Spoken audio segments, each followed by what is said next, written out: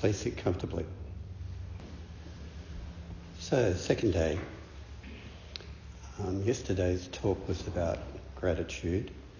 Today's talk is about another very central and important part of Zen practice. And the title is Don't Just Observe Impermanence, Be Impermanence.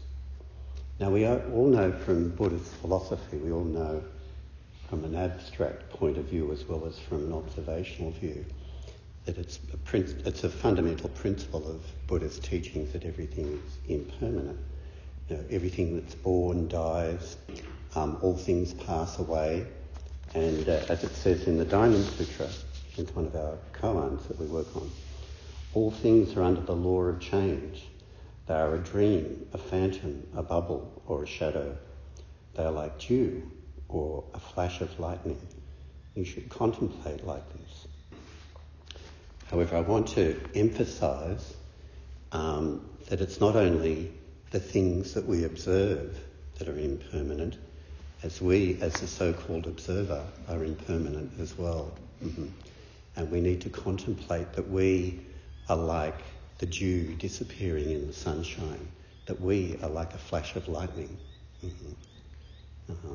But it's all very well to understand that in the abstract. It's not a complicated thing to understand.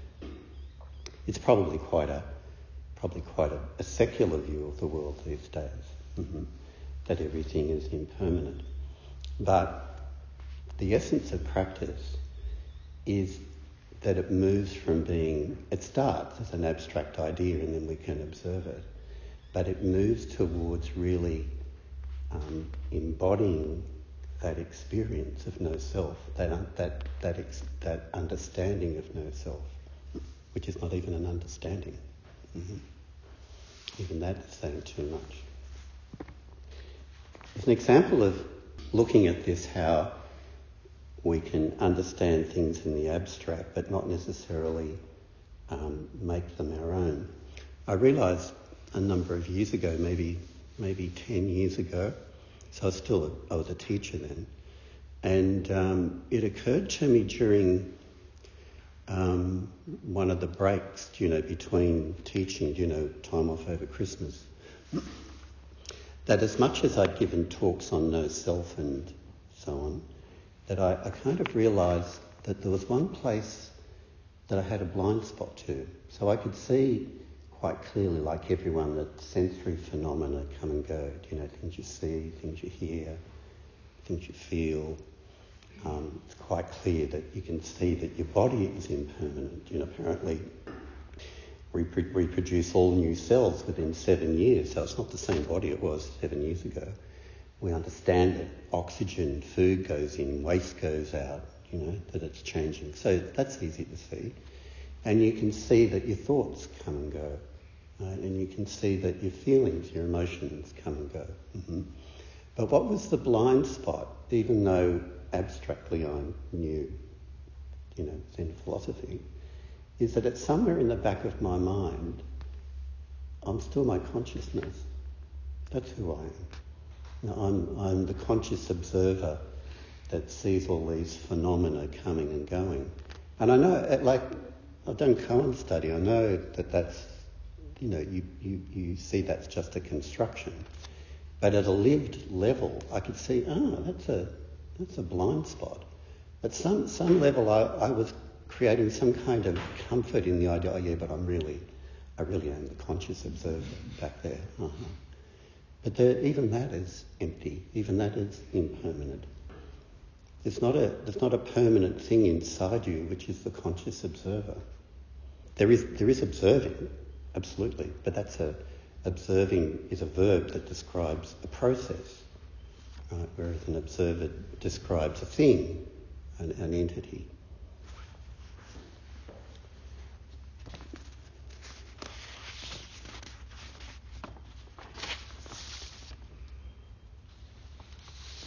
See, the core of Zen practice, the core of this training, is that we develop in life what could be referred to as an identity centre.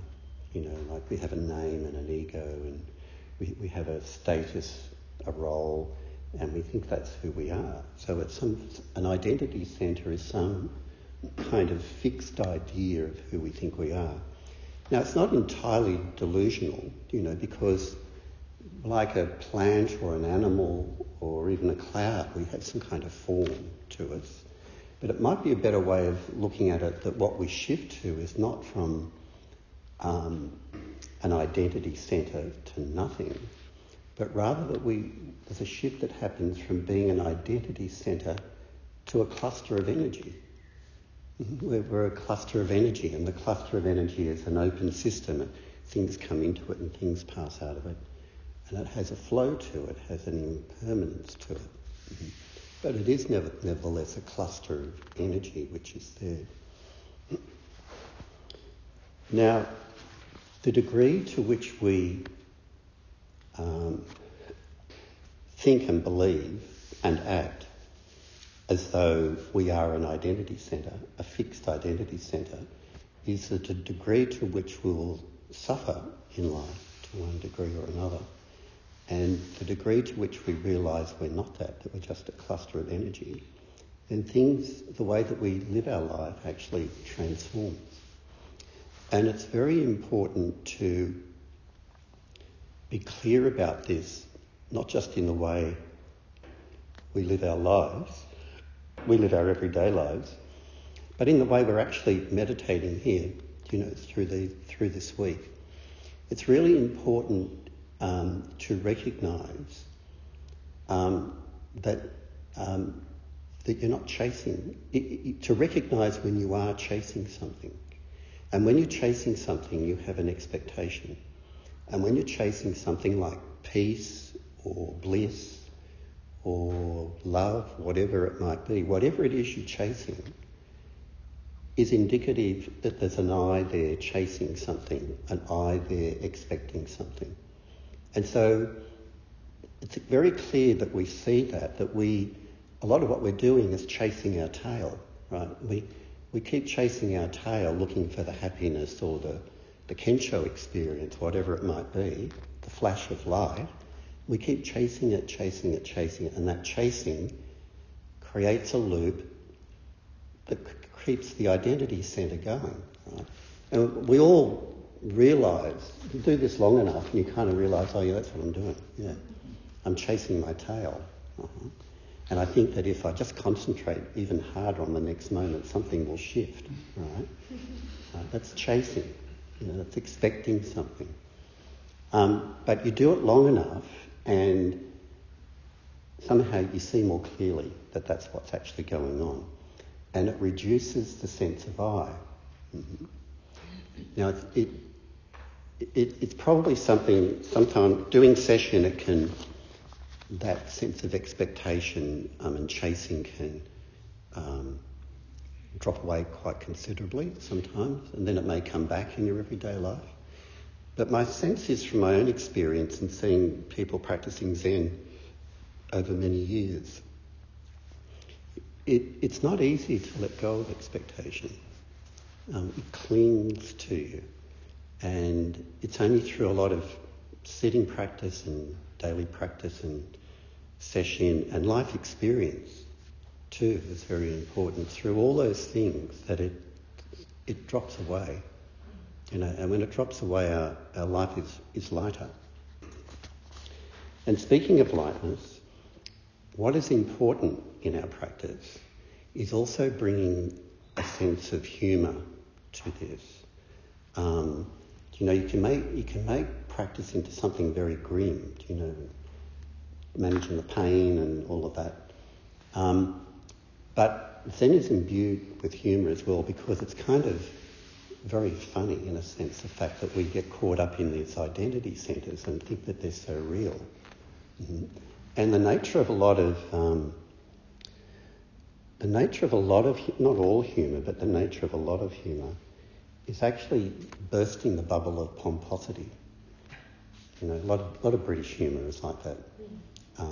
If not pomposity, the bubble of being right or being certain. Slipping on a banana skin is a kind of an example of it. But as an example of it, there's a particular Monty Python sketch which every time I watch it I find it very funny. And you may remember, but it's where one of the Monty Python characters is dressed up, in regal robes and so on, and he's doing that pretend fake horse thing, clopping along. And he comes down to a farm where some peasants are working, and he says in this pompous voice, "My name is Arthur and I'm king of the Britons." And one of the peasants says, "Well, who are the Britons?" He said, "Well, we're Britons, we're all Britons, and I'm Arthur, king of the Britons." And then one of the other peasants says, "Well, I haven't heard of any kings, I just thought we were a collective around here." Sort of it bursts the bubble of pomposity, right? And in our Zen practice, we need to bring that sense of humour to it, where we're bursting the bubble of our own pomposity, whatever form it takes. Whatever form of being a king or a queen or a prince or a princess is, as well as even the construction of being a peasant. There aren't even any peasants. They're just people tilling the ground, right? There aren't no peasants. And there's no kings or queens. Just people doing what they're doing without status is what we come to. Again, a personal example of this is where I saw as I caught in my own identity still. See, what happens with Zen practice, we're still all caught in this to one degree or another. It's sort of the level that we're caught at. But at the same time, you catch that you caught and you burst the bubble of it. And an example of this, coming back to the surgery I had again, is that when I was first diagnosed having coronary heart disease, I remember that the reaction to it immediately was one of resistance and even resentment. It was like, and it was but I'm not one of those people. Like I'm healthy. I'm not obese. I don't smoke. I don't drink. I don't eat McDonald's for breakfast. I'm not one of them. Right? Oh yes, but you are. You got coronary heart disease. Right? So it's like you see that you're actually caught in an identity. I'm a healthy person. That's who I am. No, you're not.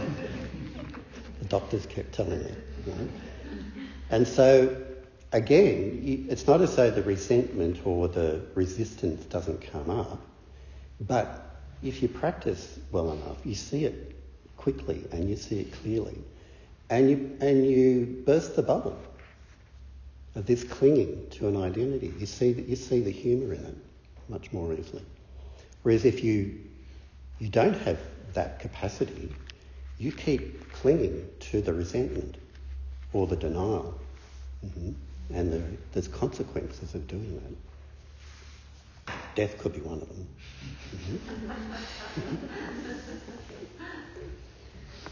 So, life is always, if we're holding on to something and we're holding on to an identity, the more tightly, the more we'll suffer. The less tightly, the less we'll suffer. If we don't hang on to it at all, well, we'd probably be fully enlightened.